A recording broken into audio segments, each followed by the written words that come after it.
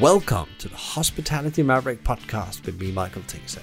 We at Hospitality Mavericks are here to inspire leaders to create heart-centered and profitable businesses from the inside out, the kind both employees and customers love and support.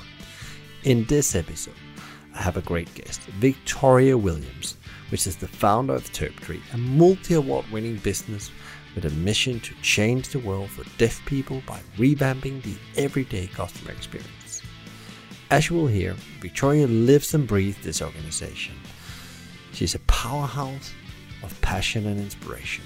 This episode is very relevant as we go into times where developing new revenue streams and making your business more inclusive becomes a must.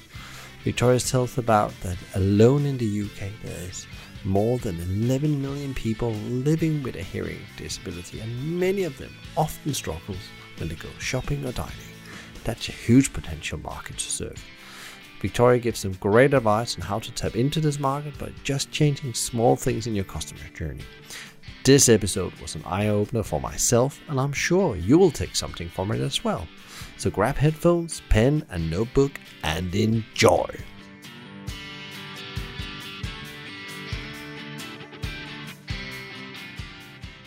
We are in the last week of September 2020, and the pandemic is still roaring out there, as we talked about on many of the episodes since March.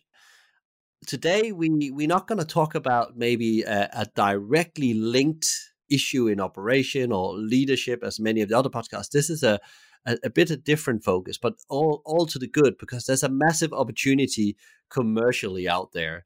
There is a 12 million people that is not properly served in the UK.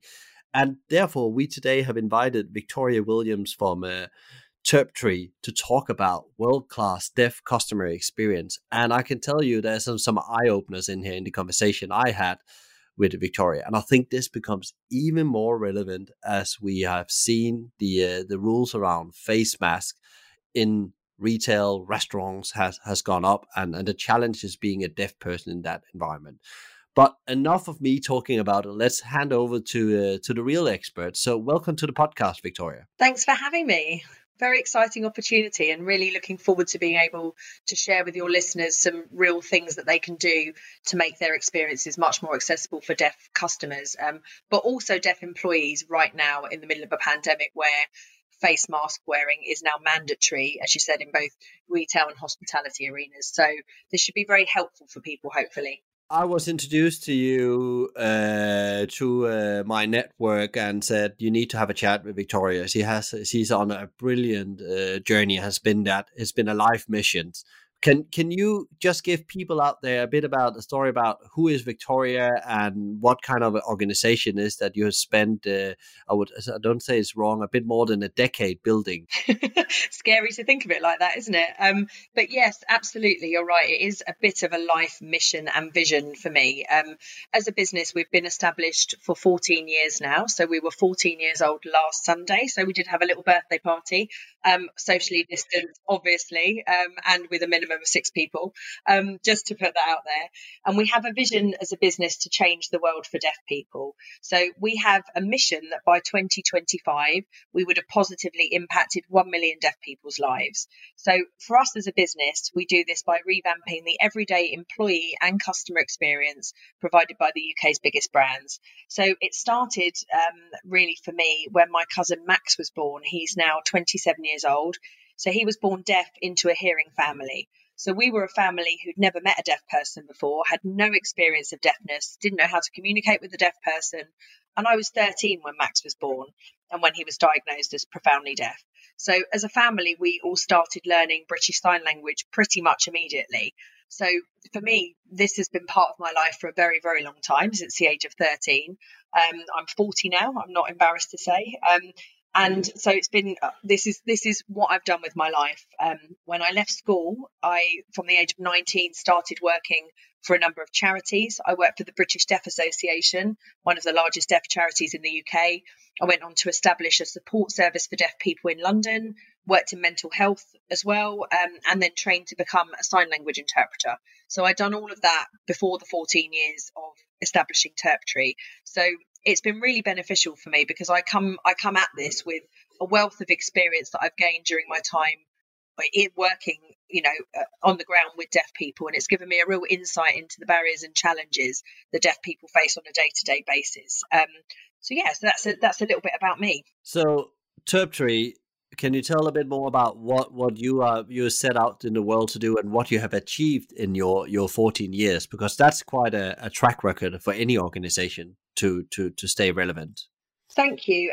We started a business as an interpreting agency because, coming from my interpreting background, we sort of wanted to, I guess, improve how interpreting services were delivered, because what I recognised at the time is that people were sending unqualified interpreters. So you'd have a deaf person, for example, in a job interview, they'd be sent with an interpreter who's not qualified, probably not get the job because actually they're not being represented fully by a qualified interpreter. And I couldn't stand the idea of that, really. Reflecting on my experience of having a deaf cousin, I hated the idea of him being put in that like-minded position. So that's what we sort of started at. But then I guess over time became really frustrated about the fact that interpreters can solve the problem that's happening right there and then. So, impact that communication barrier that's happening at that time.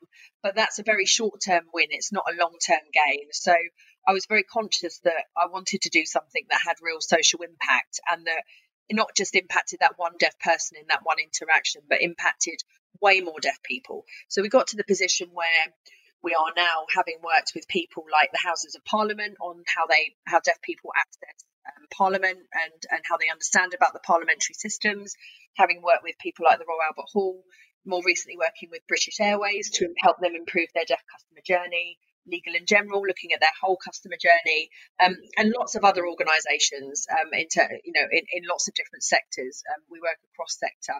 So it's really sort of culminated for us in being able to share our expertise over the years that we've gained, our expertise and experience with these large brands. And as I said earlier, looking both at the deaf employee experience and the deaf customer experience, because if you support your deaf employees, they're advocates of your brand to your deaf customers.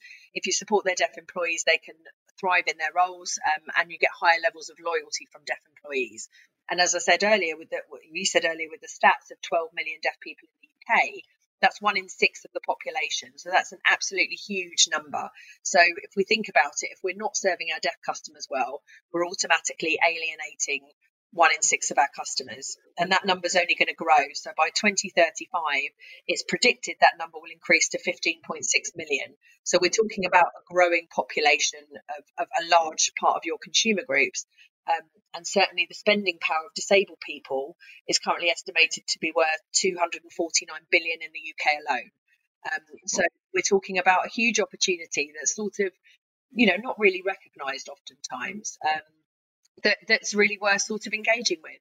What are we talking about? Do you know the numbers on a global level? Because it's astronomically, if you're thinking about just on a UK level, as you said, a third, of the consumer base. What would you know? Do you know any global numbers to put that in perspective? Yeah, so we're talking about 366 million deaf people across the world. So it's not a small number. And what we need to remember of that, because we're not talking about sign language users. I mean, that's obvious, because if not, we would see people using sign language every day, all day, as we went out and done what we've done in our daily life. What we're talking about is predominantly a third of the over 65s has a hearing loss. So we're talking about a large number of people that are in these sort of older age demographics that have hearing loss. But the good thing for us, because it's so important that deaf people who use sign language, who actually have a smaller group of people but have a larger need, are recognised in that larger group so that their needs are fully catered for as well. But we're talking about a large group of people. And it's ironic, really, because deaf customers are sort of treated as a minority, but if we look at the numbers, actually, the numbers speak for themselves in terms of the fact that they're underserved by most industries. But there's a massive, massive opportunity here to be had by businesses that really want to make that social impact and do something really great for the community as well. Yeah, and I guess we have talked about it outside the podcast as well. I know you support the global goals from the UN, and it's something that stands me very close, because I think they give you a a good steering or an intent to actually be part of solving problems for people, communities, and the planet, which we all have to come together around. The pandemic is just another sign of that. We as a human race have just gone too far. We have played a bit too much with the planet, normal natural rules, and therefore it's kicking us a bit back. So again, what is it that you are supporting when you talk? There's 17 goals in the UN global goals. What goals are you striving to support in making the world a better place? Yeah, so the two goals that we really strive to work on is goal number 4, which is quality education. So that's looking at eliminating all discrimination in education and improving universal literacy and numeracy. And then number 10, which is reduced inequalities. So that's ensuring equal opportunities and to end discrimination. So both of them, I mean, we know with the global goals, if they are backed up by government, businesses, society, and the general public, we, as you said, we can build that better future for everyone. So I think we as businesses, certainly as small businesses, do have that power to make significant change in the world, and that's why we're here. We want to make that huge change. So I think in terms of quality education, you would assume that we're talking about developing countries, but actually we're not. We're talking about the UK as well. There was an example the other day, which is really interesting. A friend of mine works in a school, and she has a colleague that's just started working in the school. This is literally a situation that I've been made aware of in the last couple of weeks. So the colleague's been recruited to work as a TA, so a teaching assistant, and a teaching assistant across years. It's a secondary school. But what she's found herself in the position of is that she's been placed in a position where she is working alongside a deaf child who uses sign language. Now, this teaching assistant doesn't have any experience of sign language whatsoever, but they've tried to recruit locally and find someone who has experience of sign language. They haven't been able to find someone, so they're now in a position where there's a year 7 deaf student in a secondary school who has a teaching assistant with them who can't use sign language, who is there to provide, and I put in inverted commas, access to that child's education. Not great, right? And what's even more interesting is he's behind on where he needs to be because he didn't get that access in primary school. He didn't get that access in nursery. So a lot of the foundational learning that would have happened in those settings, had he have had an accessible setting, he wouldn't have had the same problems he's having now in secondary. And now that's being sort of even more compromised by the fact he doesn't have access now. So quality education is absolutely key. And it's funny because we think to ourselves, we're in 2020, children get educated to the level they should be in the UK, but we still find ourselves with deaf children right now. And this is, like I said, a real life example of what's happening in a school in the UK right now. And if you think about that being one example, that won't be the only one child who's having that experience. There'll be numbers of children having that same problem. So it's quite frankly not good enough. So I think all of us are responsible to understand where the challenges are and where the problems are in terms of where children are not receiving that quality education, and improving that literacy and numeracy. And then with reduced inequalities, I mean that's a given with what we're talking about really in terms of our mission. But really, offering equal opportunities and ending discrimination. So for us, coming at it from the deaf employee and deaf customer standpoint, we're talking about it from both of those perspectives. Deaf employees being able to access their peer group, having access to promotional opportunities, really having full reign over any of the opportunities in front of them. And deaf customers being able to not be frowned at because they're not wearing a mask in the current climate, because they are exempt from wearing a mask, as an example of that, or being frowned at because the communication's not working. And those sort of tiny things that in terms of if we experience those things as humans, they really affect us internally. So those are two goals that are really crucial for us. And we, through the work that we do, we work with a partner organisation called Buy One, Give One, and we give back when we do client work. We give back to B1 G1 as a result of funding projects that they run, basically. So we look at supporting deaf children across the world with literacy and lots of other sort of overseas projects that they run as well. So so that's what we do in terms of the global goals. That's amazing because it's as you said, it's all the small push on the flywheel we all can do on the different goals we put up for our businesses. And it's not about being perfect. It's about taking one step at a time. It's marginal gains, I normally say to people. You don't have to save the world, but you can do your little bit in your little area. that will then accumulate with all the other action in the right direction. And I guess that it's maybe a bit of putting the answer in your mouth in a way. But this is the time, isn't it? Isn't it this the time where business, because business is changing, people are changing. This is the time we all think about how can we make better impact? How can we spend our consumer dollars better, and so on and so on. And I would argue that before, I mean, if you look at stats or reports about what employees are looking for, or applicants are looking for in positions in companies, they're looking to now, this sort of new generations are looking to work for companies that have a bigger mission than just making money. That's what they want to do. So they want to work for companies where they're fulfilling the role that they want to fulfill based on their professional experience, but they want to be able to give back in a bigger way. They don't just want to turn up for work and leave and go home. So we're talking about a generation of people who that's what they're looking for. They're not just looking for a role, they're looking for that way of giving back as well. And I think absolutely right now, where if you look at sort of the early times during the pandemic, certainly in lockdown, it was all about supporting and raising people up, you know, even going out every Thursday and clapping for our NHS workers and other key workers. That's a sign that we're supporting and we're getting behind those people. And even small tokens like that, it's just showing that we're thinking about other people and we're caring for them. So I think it was important before. I think it's always been there, and that's been a growing awareness of how people, you know, are looking for employment, but also how people are shopping. People are looking for ethical providers, sustainable source of providing food, beauty products. So I think we've already been on that, but I think the pandemic's really given us that extra push to go, do you know what? Who are these people that are living around us? We need to start thinking about other people around us. So I think the brands that can really understand and harness this right now are going to be in a really, really sensible position sort of moving forward. Talking about the pandemic, if you take it from your organization and deaf people, how have this situation impacted you as an organization and then your community as well? Well, there's two sort of, one major sort of theme, and it's sort of true for the general population anyway, is isolation, but then moving that on to exclusion. So isolation's been sort of something that's affected numbers of people across the world due to the pandemic. We can't sort of just suggest that that's affected deaf people alone or disabled people alone. You know, people who've been shielding, that have been having to stay at home due to health issues that ordinarily wouldn't have felt isolated. But in addition to that, for deaf people, it's been exclusion.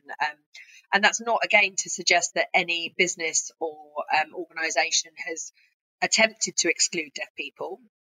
But in terms of the mandatory face coverings situation, obviously they became mandatory for customers on the 23rd of July. But then, as we saw, the bigger change that's happened yesterday was retailers and hospitality outlets having to ensure that their staff are wearing face coverings as well. So previous to that, from July up until now, it's been challenging for deaf people communicating as customers.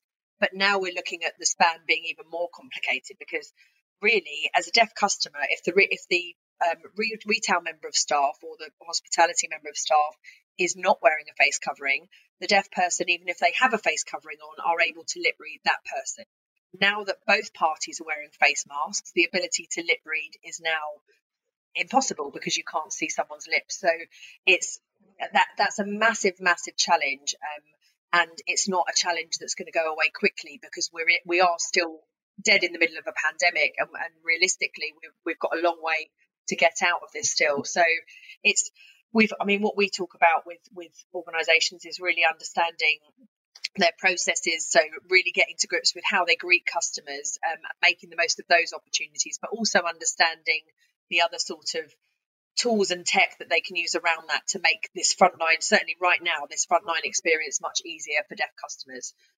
And then you've got the deaf employee problem, whereby now, as I said, in retail outlets you've got, and hospitality, you have deaf employees that are having to wear a face mask and try and get understood and understand through face coverings. So it's a challenge on sort of both sides of the coin, and it's really interesting right now because there's lots of different Facebook groups for deaf people where they congregate and talk about experiences already, but a number of groups since the start of the pandemic have come up to just simply talk about the pandemic and the challenges. And some of the experiences since the ruling came in about the changes that happened yesterday, the 28th of September, about face coverings being mandatory in these settings, deaf people's responses as both customers and employees were worrying. We go back to that sort of isolation and exclusion piece. You know, for an example of a comment, I'm really struggling at work at the moment. I work in retail in the food department. I've only been back for 4 days and already feel stressed and upset. And then other comments such as, ignorance is a big stumbling block for us deaf people now that masks are compulsory. I used to work in retail. It was hard enough without the added complication of face masks. So that's from an employee perspective. And then you've got deaf customers saying, I just hope that retail staff will recognise to pull their mask down. The mask wearing is making life so hard for deaf people. I've actually been in tears over it. And then lastly, it's a constant struggle. And with this COVID, it's a lot harder than ever, exhausting. So that just highlights that feeling of not just isolation, but exclusion and the effect that that's having on deaf people's mental health as well. This is a complex challenge because this is mandatory by law now. So if you as a company doesn't follow these rules, there could be, financial consequences and damage on brand and so on. Is there anyone out there that you have seen has been very good, and maybe it's all going to change now with the new ruling, I know that, but is there anyone that have shown that, very good practice as a brand, that they are, or an organization, they are trying to do their best, the best intent to make this the best possible experience on both sides of the experience, the employee and the customer experience? Yeah, well, one early example, which was really great, was Waterstones, the book reseller. And they basically had at their till points signs saying, if you're deaf and need to lip read, let us know and we will communicate in a different way. So something really, really simple. I mean, we're talking about printing something on a sign and putting it at the front till area. So it's really funny because I think businesses get really caught up in going, wow, how do we do that? What tech do we put in place, or how do we resolve this problem? And it really is sort of simple things. It doesn't have to be complicated. So I think examples like that are great. And even putting signage at the beginning of an entrance of an area, explaining that same thing, having staff members that are particularly there for deaf customers. There are lots of different ways that are sort of simple things to implement so they're manageable, because we know that right now, with the amount of changes that businesses are having to make, it's challenging. There's also such things as, even as a business, offering people the opportunity to wear a badge or wear a lanyard or something to identify they have a hidden disability, so that team members know that they have a hidden disability and therefore can support communication. So there's lots of different schemes in place. So the scheme I just said about in terms of the sunflower lanyards, they're basically green lanyards that have sunflower icons along the lanyard stream. And it's a lanyard that a customer would wear in order to identify themselves as having a hidden disability. So it's something that started in the aviation industry. They're discreet because it's just a lanyard, but it allows colleagues in stores to be alerted to the fact that that customer may need to communicate differently. So they're being used across airports and airlines, and not all airlines, but widely across that sector. But more recently, in some supermarkets, including Sainsbury's and Tesco's as well, and some others. So it's a scheme that's for customers with hidden disabilities. So we're talking about customers who have a hearing loss or are deaf, customers who are autistic, customers who may be experiencing dementia, customer groups that you wouldn't physically or visually see that they have a disability.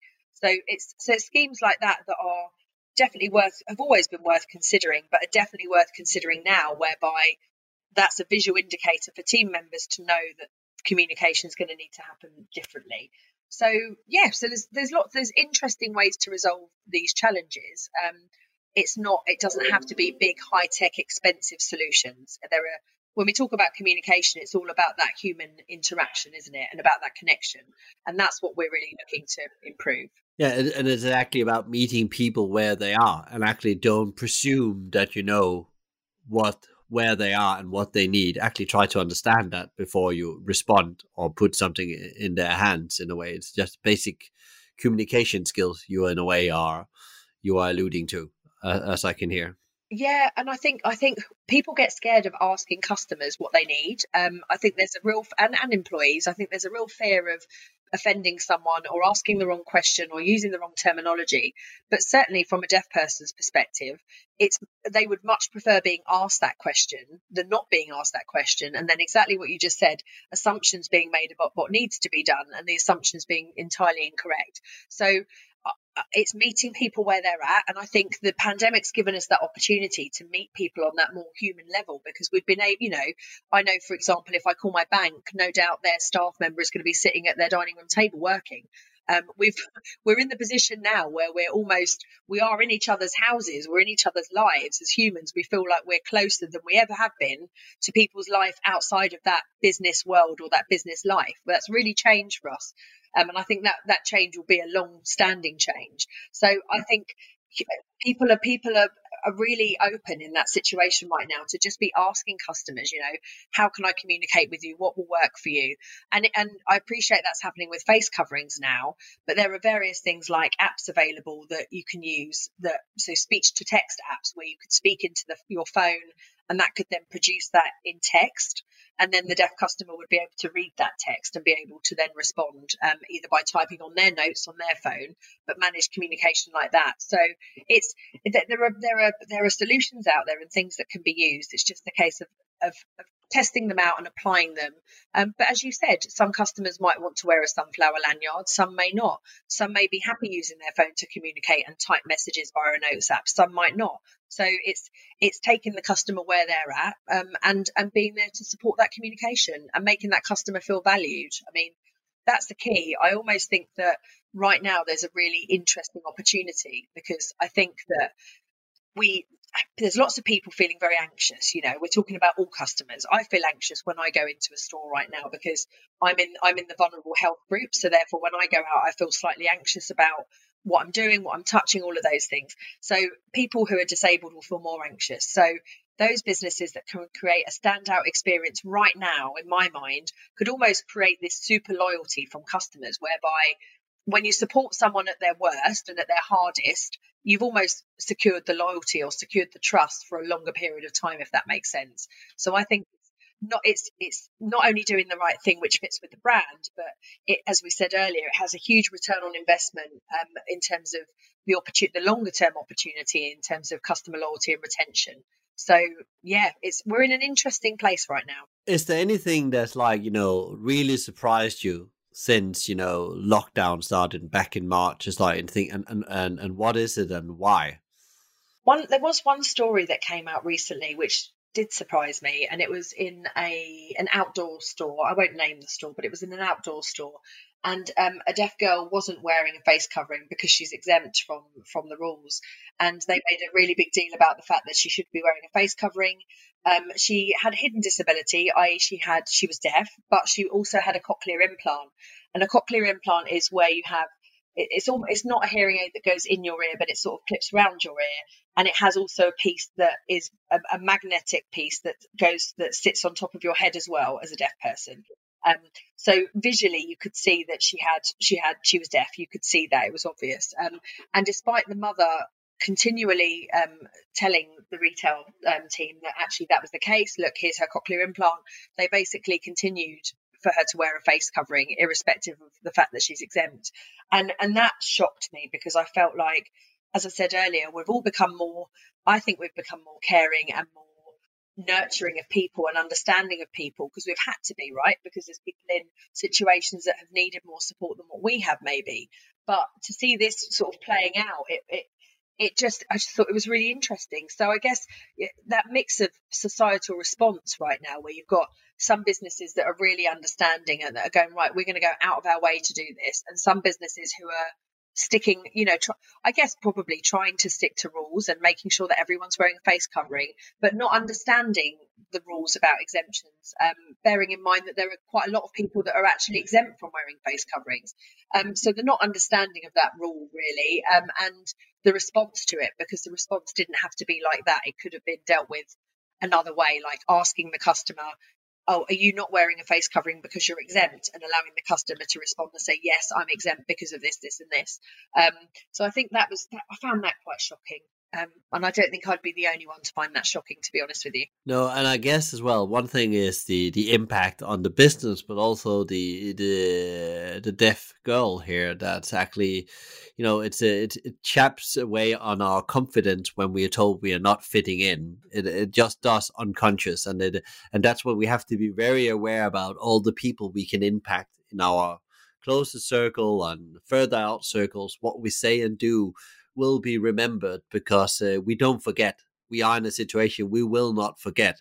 And we all try different situations. There's either been, as you said, a really caring experience, if that's been in a shop or that's been in connection with a supplier that they really understand, and you find that midway ground and you stand together on solving this, you will be stronger together on the other side. And the other way around, where you've been treated in an unfair way, or just felt like there was not much understanding and caring and patience there, so we're probably done forever. And I would not turn back to that relationship.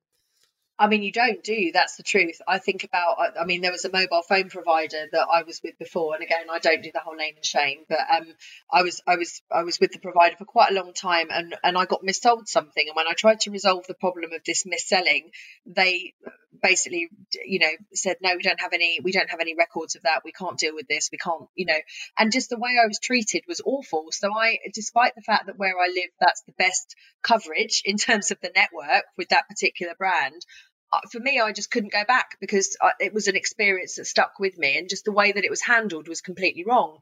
The mis-selling in the first place was wrong, but then the way it was handled after that was wrong. And I do think that if that brand had done a full 360 and said, do you know what, we're so sorry, we shouldn't have questioned that, we should have asked you what exemption you have. If you take ownership of the problems that you cause, and this is true of life in general as well, as we know, if you take ownership of the problems that you solve, you can rectify that. And also when customers have problems or issues, if you're able to resolve that for them in a timely manner, and even if it's a really big problem, if you can solve that problem for them and solve it in a way that makes the customer really happy, you're building extra loyalty there. You don't think you are, but because you've seen, again, talking about where we're at now, if you see the customer at their worst with their biggest problem they're going to have with you, and you resolve it simply, easily for them, they'll stick with you for longer. So I think it really is just about taking things down to that human level and understanding people's needs and working your best to cater to those. And you don't have to get it perfect. It's about trying. So if someone did know a little bit of sign language and a deaf customer came in and they tried their little bit of sign language, no deaf person's going to find that offensive or embarrassing or any of those things. They'll find it really satisfying that someone actually attempted to use a bit of their language with them, because that doesn't happen. It's very rare. So it's just people putting themselves out there a little bit more and not being scared of treating someone like another human being. Yeah, I think it's all about just being human in a way and meet people where they are. And I think one thing I can see, and I don't know how this will impact deaf people, I think it will have an impact on everyone. I can feel that, we were very patient and caring. It was almost a theme before summer and over the summer, but I can already feel now, as we are approaching autumn and winter and the financial situation, the reality of that, the government is not popping up society and not flowing out the same amount of money,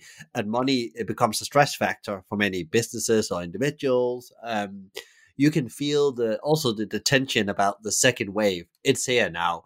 We all hope it didn't arrive. We were maybe a bit in hope that the scientists was wrong, but they are never. Very rarely the scientists are wrong about things. The same with climate change. I often say they're not wrong. They looked into it, and they know their stats and numbers. So now we're in this situation where there is again, it feels like everything is thrown up in the air again, but just with an even bigger impact, because now we have the financial center of life thrown out as well, and nobody knows where they are in 6 months in any way. They don't have to have a job. It could be right now I have a job, but I actually really don't know if I have it in 6 months, and the stress of that, and I guess that comes for deaf people as well. On top of that, that they need to, they also need people to be a bit patient with them, and we lose our patience when we are under pressure. We're just focusing on us because it's become survival. Yeah, definitely. And I think those businesses that can really understand that, exactly what I was saying earlier, that when things get really stressful, if you can hold on to that very core of looking after people, and it is hard, because as Brits, we don't like going into the winter. It's a thing that all of us moan about all year round. And then when it gets a bit cold, we start moaning about it even more. And it is going to be tougher, because we won't be able to meet indoors, potentially we'll only be able to meet outdoors, and obviously the weather might preclude that on certain occasions as well. So we are going into what will be way tougher than what we had over the sort of first wave, where the weather was lovely, we could go out for walks, it was, it was pleasant, it was manageable.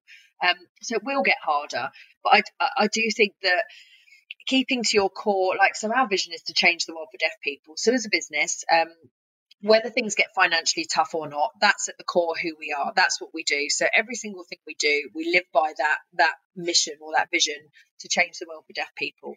So that's the thing that keeps us surviving and thriving. And I think that as long as businesses can really clue into those bigger missions, and some of the businesses that I've spoken to at large, high levels in the organisation, certainly directorship levels, that's what they're doing now. They're cluing into that really deeper values of the organisation and breeding that through teams, so that they can, even if they are in industries that are being affected, and some of the brands that we've been speaking to are being affected by the pandemic right now, but they are literally digging deep and going, right, how do we be who we are and make sure we invest in our team as they are right now, whether that's a reduced number or not, and help them live and breathe those values every day. And that in terms of from a brand perspective is the thing to do. I think it's really challenging for deaf employees right now, because I think that there's lots of uncertainty, and we know from sort of levels of unemployment that it's more likely that a deaf person will be unemployed than a hearing person. So there's all that sort of to play, and then obviously lots of deaf people seeking work at the moment. But again, part of the work that we are focusing on at the moment is working with brands that are recruiting lots of people right now, because the flip side of this is that, yes, there's lots of brands that are having to cut staff numbers, and in the sector we're talking about in terms of focus, that's true.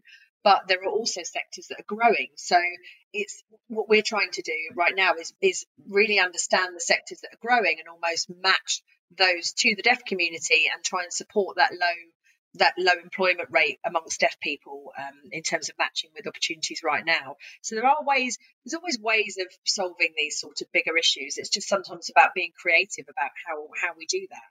And when it comes to deaf employees, they're more likely to stay with the business for longer if they're served well. So as I said, it's difficult for deaf people to find work. Therefore, if they find themselves in a position where their manager understands them, their peer groups are supportive, they feel like they're in a role that they can stay at, they're unlikely to search for another role, because actually finding what they already have, if it's good, is really difficult. So you end out basically keeping deaf staff for much longer than you would hearing staff, which, if we think about retention and the issue that there is there with large businesses, that solves that helps solve that problem as well. So yeah, it's I think there's always going to be challenges, and I think it's about really keying down into the values of the organisation and making sure that your staff still believe that that's true, supporting them, and then moving that further to looking at those businesses that there is opportunity of growth, and ensuring that they're thinking about deaf customers and deaf employees along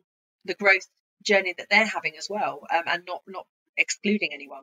I think it's very interesting you say there. I call also the diverse, approach to recruitment, because in my previous part of my career, I worked in McDonald's, and it was part of a people team where our strategy was actually to recruit people with disabilities, because we saw that all respect, the hunger was bigger, and they stayed for longer. They appreciated they got a chance in a way. Of course, it took a bit more work to get them into the job, the induction, but you should do a proper induction no matter who you're on board. So you had to maybe spend 15% extra. But we are talking about here, there was a guy in a restaurant. He had a disability. I can't remember exactly what it was, but normally an average in that restaurant, there would probably be the 2 to 3 years, was quite good.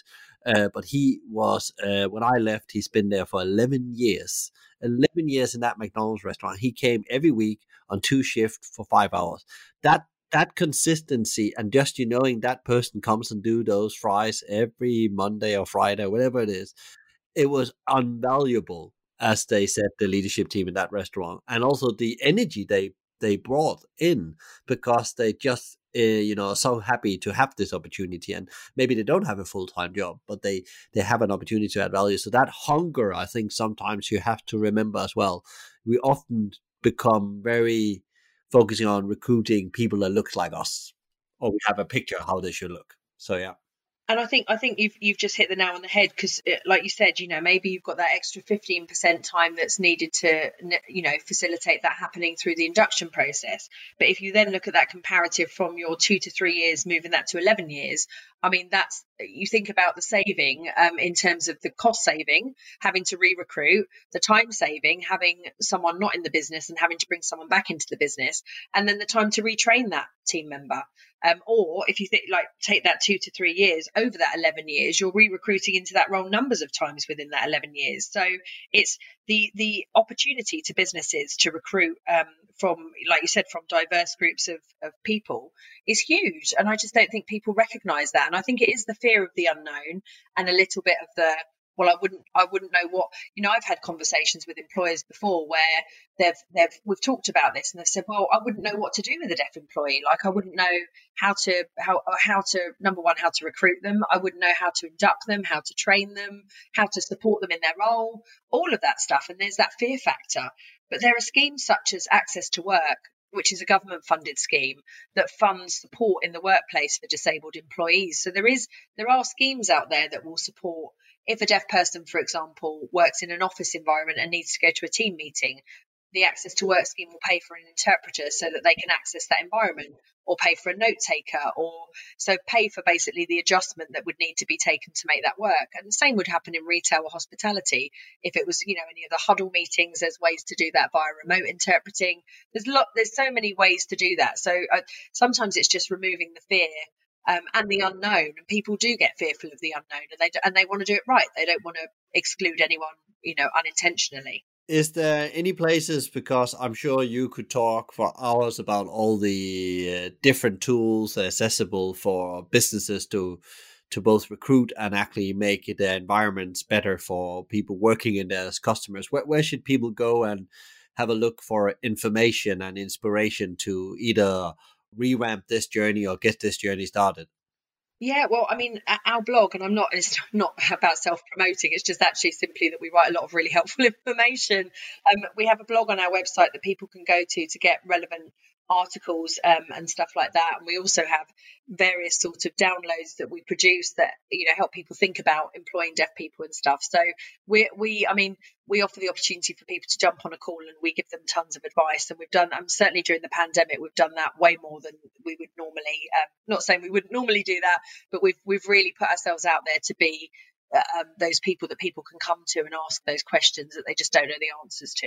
So yeah, I mean, it's just sort of seeking the expertise where it is and looking into it. But it's, as I said, it's definitely a massive opportunity. Is there any tech that can help companies? Is there any tech they should look into, like a minimum tech? You mentioned earlier it's just a note. Sometimes it doesn't even have to be tech. What is your thinking on tech and helping deaf people being customers and employees?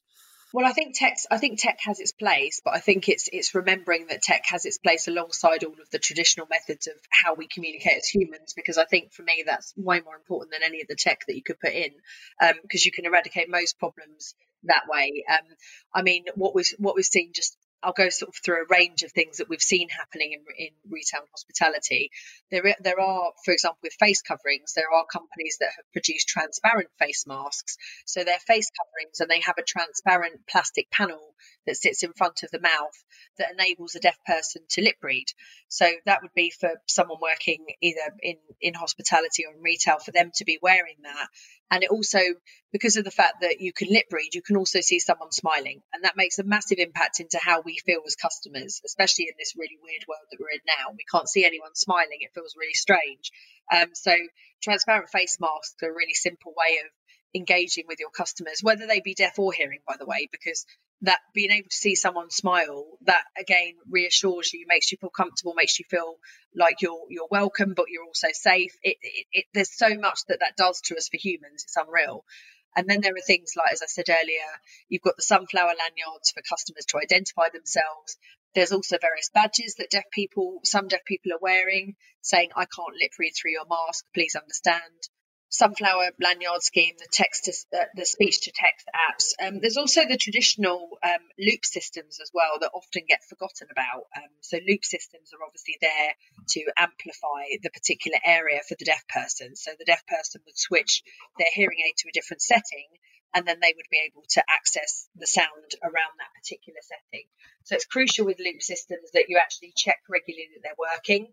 Feedback from the deaf community is that they don't get checked basically, and that they're not working. So that's a problem. So if you have systems like loop systems, please make sure you check them regularly so that they're actually, you know, that they're working. So that can be really helpful.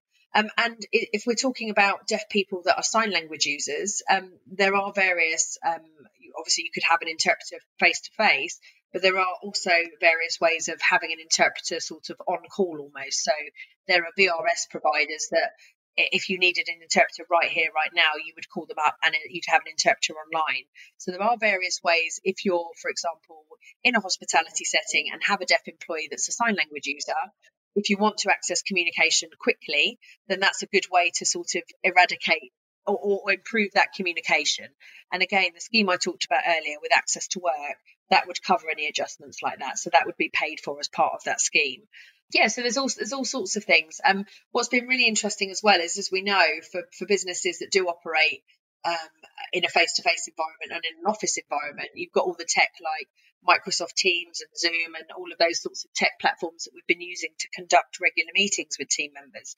And very recently, Zoom have actually popped a change to their software so that deaf people can use interpreters on their software easily, so by them having more power to basically pin who they want to see on the screen, so that they can pin, for example, the presenter and the interpreter, so that the interpreter doesn't become a really small person who they can't see in the mix of all the other people in the meeting.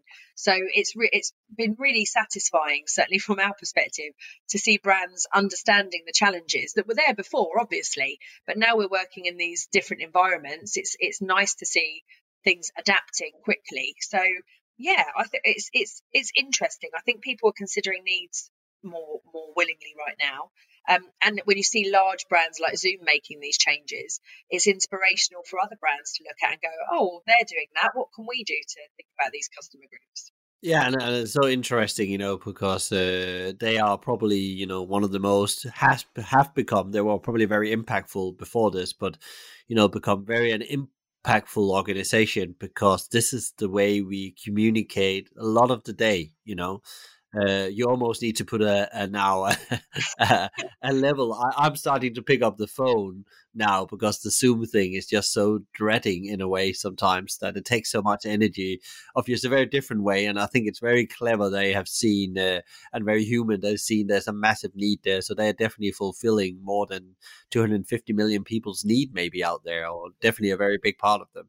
So tech can help, is what you're saying. Yeah, I think the tech can help, but I think the businesses go to that first. Like businesses we speak to, the first question is, what tech can I put in place to solve the problem? And my response to that is, yes, there is tech. There's things that you can do, definitely. Like on a website, for example, you can have online chat, which is an obvious thing. But for a deaf customer, it means that there's a facility they can use rather than having to rely on a phone call. So that, there are things like that absolutely enhance the customer experience. There's no question about that. But really, we're talking about understanding a customer where they're at and looking at communicating with them in a way that works for them. So not assuming that we can solve problems by tech always. I think we're in a world right now where tech plays such a big part, and I think businesses are looking for those quick win, those easy solutions. But I almost feel like if they can nail their customer experience, then think back like 20, 30 years when we didn't have access to the tech we have now. Customer experience was good. We didn't have, there would be places that you wouldn't get that customer experience, but the sole focus would be on that. And if we think about the decline in the high street right now, what we really are looking at is retailers that are wowing customers. They're the retailers that will survive this because they're the places that customers will want to go and experience that thing that they're experiencing. And that's an intangible thing. It's not it's a feeling that we have. It's a way that someone makes us feel, a way that someone treats us. So we can't replace that by tech. And I think that pop the tech in where it's useful, but just absolutely don't forget that the high street is dependent on people having an experience, and that's why we are going out. We're going out to have an experience. So that's the absolute key.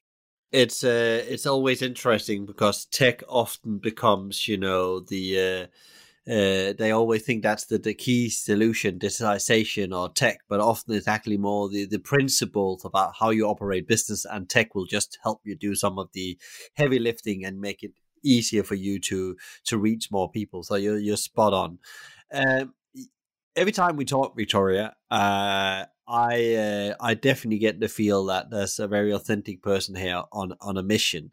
How do you get all this energy to keep going? Because you're the CEO and founder of this organization, and you're just on it, because even though it's a difficult time, you can hear now as we talk, you just have energy levels that is amazing. How do you find that energy? Because you must go somewhere and recharge at some point. What do I do? Do you know what? I've always had this level of energy, and I don't think that will ever change about me. And it's funny because that's what all my friends say. They're like, "How? Where does it come from? What do you do?" I'm very self-aware. I know what my needs are. I'm very self-aware, so I know when I need some quiet time. I'm very aware of what that looks like. If I need time with friends, I know I do the things that I need to do. I listen to my body. I eat well. I drink well. Um, yeah, I do all the things. I do all the things that I need to do to keep myself sane. I mean, during the pandemic, I've got two young children. I've got a 7 and a 9-year-old. So during the pandemic, I had two children to homeschool in different years, as well as a business to run and a team to motivate and keep going. And they had kids at home too.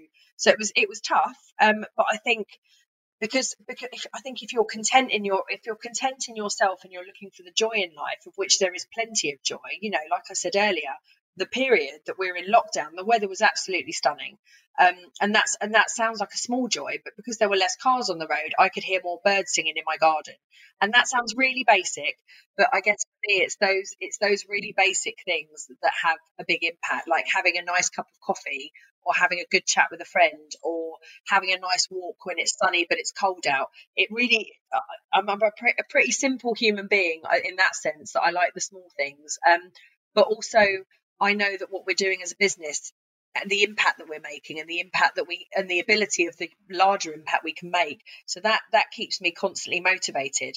I guess if you'd have said to me 14 years ago, because I was as excited, obviously, back 14 years ago, if you'd have said to me, you're going to be as excited in 14 years as you are now, I probably wouldn't have believed you. But it still feels, it's just who I am, and it feels so authentic to me to be doing this. And I think sometimes you're put on this earth to do something, and this is my thing, and I'm in the right lane doing the right thing.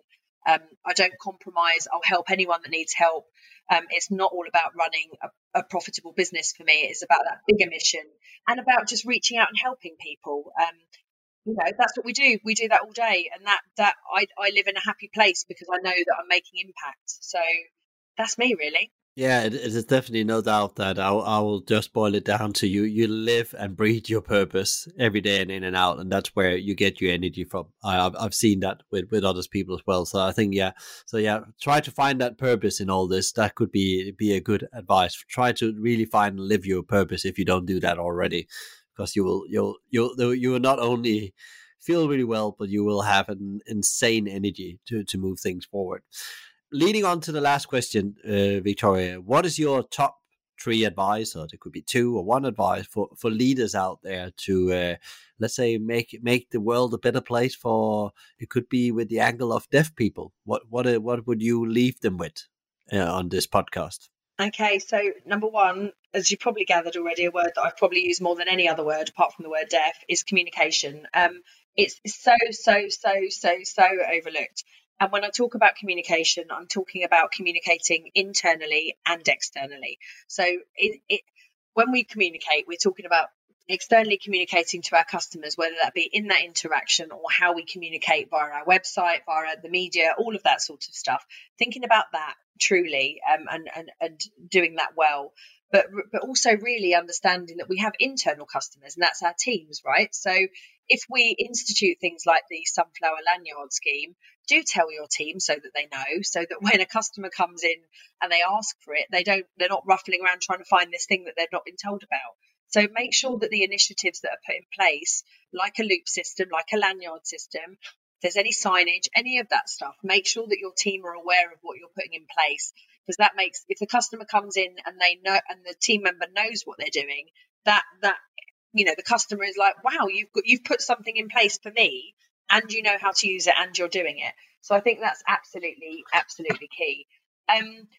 Other things that I would suggest, be aware of the exemptions with the face coverings, and that's a really sort of a right now thing, but be aware of them. I'd hate to see any other examples like the situation that happened in this outdoor sort of sports store. That would just be devastating. So absolutely make sure that you're doing that. Another probably opportunity that's overlooked massively is businesses will have disabled employees. So any business will have disabled employees. They might not know they have, but they definitely have. Tune into those employees' experiences and take insight from them, and look at how you can use that insight to impact your customer experience. It's a wealth of knowledge that you have within your business.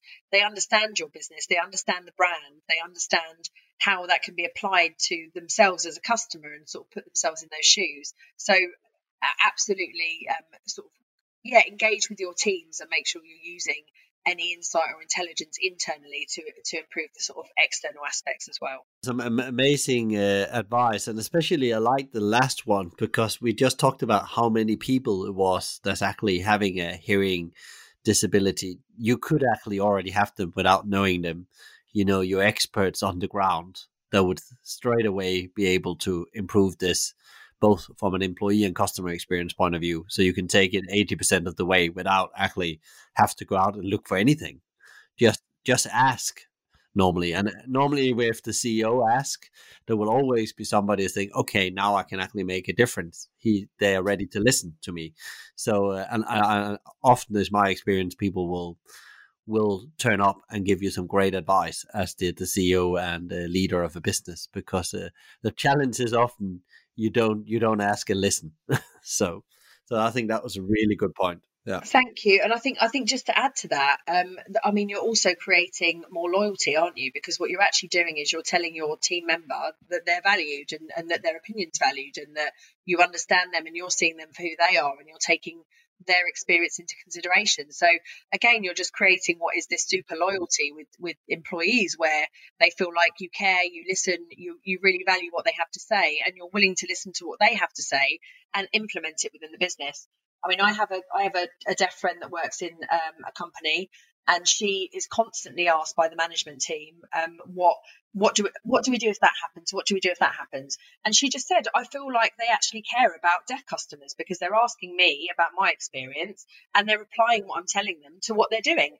And I just think that that's such a huge message to be sharing within the business, that you're looking for the expertise within your team, and you're listening and you're implementing based on that. We have to take these suggestions, into an operational consideration, don't we? Is that feasible? Is that going to work? But just gathering that insight is using experience and intelligence you have within the business, and also showing that you're looking after your staff and you care about their opinions. That was a super conversation, Victoria. Thank you so much for your time, and also giving us this amazing overview about the, as you said in the beginning, the opportunity of this market, but also the challenges there is within deaf people right now, engaging both with an employee experience, but also the customer experience of being, especially around now, face masks have become mandatory. So I will wish you all the energy and power you need to drive your organization forward, and keep on doing all the good work. There's really need for it out there. And I hope to speak to you soon. Thank you. Have a great day. Victoria, thank you so much for your insight into how to make the customer experience better for deaf people. If you enjoyed today's podcast, please give us a like, share, rate, or subscribe to one of our channels. Tune in next time for another interview, and in the meantime, find out more about us and subscribe to our newsletter at hospitalitymavericks.com. Thanks for listening, and be Maverick.